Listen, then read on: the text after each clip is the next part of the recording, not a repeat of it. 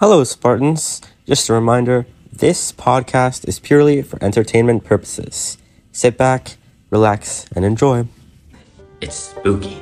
No, He looked scared, almost distraught. Do you know who my father is? As God is my witness, Daddy will sue. I looked over to my side, and my potatoes were gone. This is getting out of hand.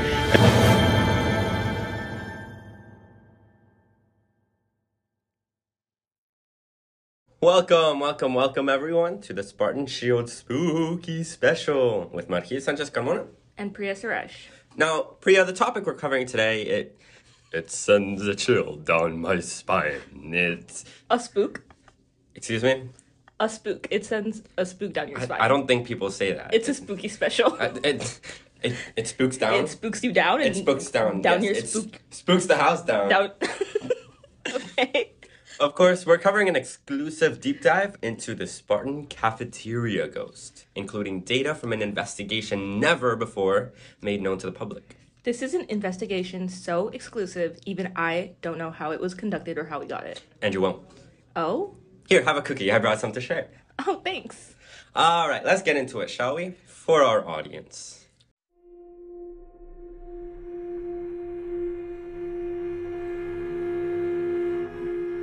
The Spartan Cafeteria ghost was first reported on October 9th, 1973 through PV's original version of P3 Campus, which consisted of dialing the main office extension 266 on a banana-shaped rotary phone mounted on the western cafeteria wall. 266 calls were made throughout the month, but none of them made it to the main office until November 1st, where they all reached the office simultaneously. The office ladies had to pull up the month's lunch menu to know when one of the calls were originally made, because the other one had concrete evidence for the dial date, so they could make a case to the phone repair guy. Little did they know this was a problem that the phone repair guy would not be able to fix. That's correct. It's thought that the phone lines for extension 266 were manipulated by the cafeteria ghost, and we have mounds and mounds of evidence to prove that. For example, 2 and 6 coincidentally are the numbers corresponding to the letters B and O, respectively, making extension 266 spell out boo. You can't deny the facts, Priya. Now, one of these calls was made public years ago, and the other was thought to be lost when the phone repair guy accidentally smashed the receiver with a hammer. So the other phone call has never been heard. Until now. The Spartan Shield has acquired the original, long-lost recording of what is thought to be the first of the 2 phone calls. Listener discretion is advised, as this recording may cause excessive spook.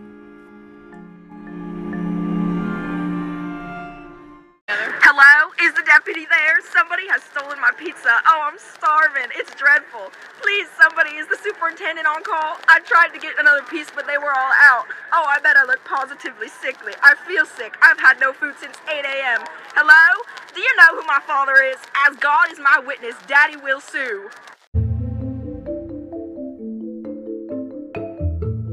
This is the tactic of the cafeteria ghost. It steals food. And it seems to prefer pizza above anything else. Now, the second phone call is very well known. Yes, and it's the only call with an official date. Now, the reason the second call can be dated and why it's been made public, every March it's displayed for visitors at the Smithsonian, is because it's the only original recording we have of the PV Women's Lunch Riot of October 17th, 1974. No man can ever take the pepperoni from our pizza and replace it with anchovies. We are women and we hate anchovies. Yeah!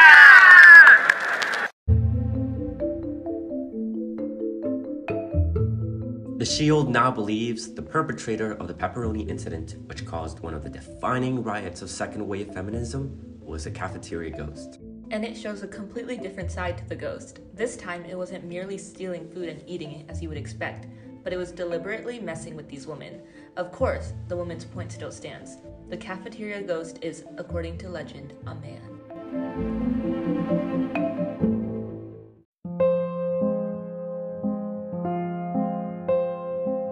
As the legend says, Michael Haweli was a foreign exchange student from Toronto. Why he was on foreign exchange here from Canada, no one ever knew. on October 27th, 1973, he arrived at the cafeteria a little later than everyone else after having to stay in class to finish a test. When he got to the cleared out lunch line, every single box of pizza was gone.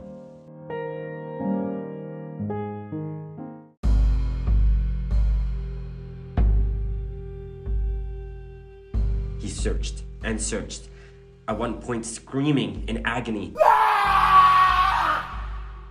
Michael fell to the ground and cried for 4 days and 4 nights, stealing lunches to feed himself in the meantime.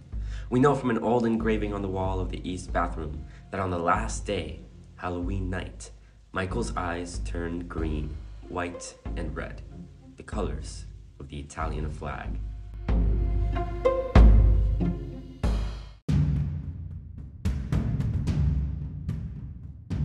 A yell was heard from outside the cafeteria, and when students ran to the scene, Michael had disappeared. Instead, lying in his place was a single piece of authentic Italian pepperoni pizza.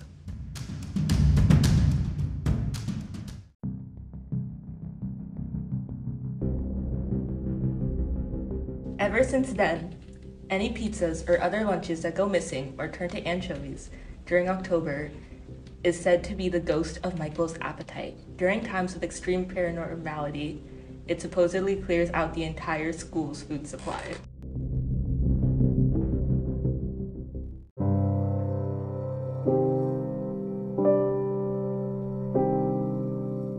Now it is October of 2023, and the ghost is still at large. And 2023 is a special year, as Friday the 13th landed in October, which presents an entirely different layer of unprecedented paranormal activity. I mean, with these levels of spookicity, the ghost may have enough energy for possession. Priya, there was a possession. On Monday, October 16th, 2023, a student who was late to D-lunch was overtaken by Michael's ghost. Margil? I know. You know? Yeah, it's spooky. No, that's not... Priya, it's natural to be scared, but we are journalists. The Shield now welcomes our guest for the night. One of the students who claims their friend was overtaken by Michael's ghost, Junior Estelle Treiber. Welcome to the show, Estelle.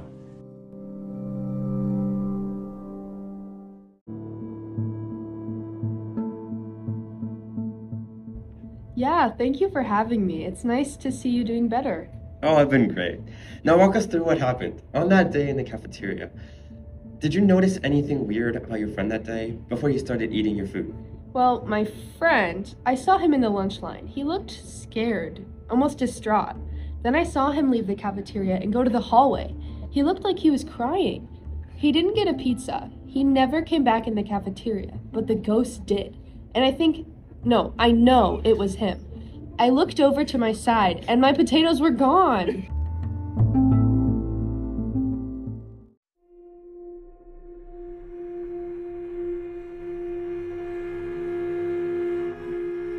I can't imagine what must have been going through his mind. I truly feel for the poor guy. Wait, you don't remember? Remember what? Estelle. Margil, the possessed student, was you. You ate our food.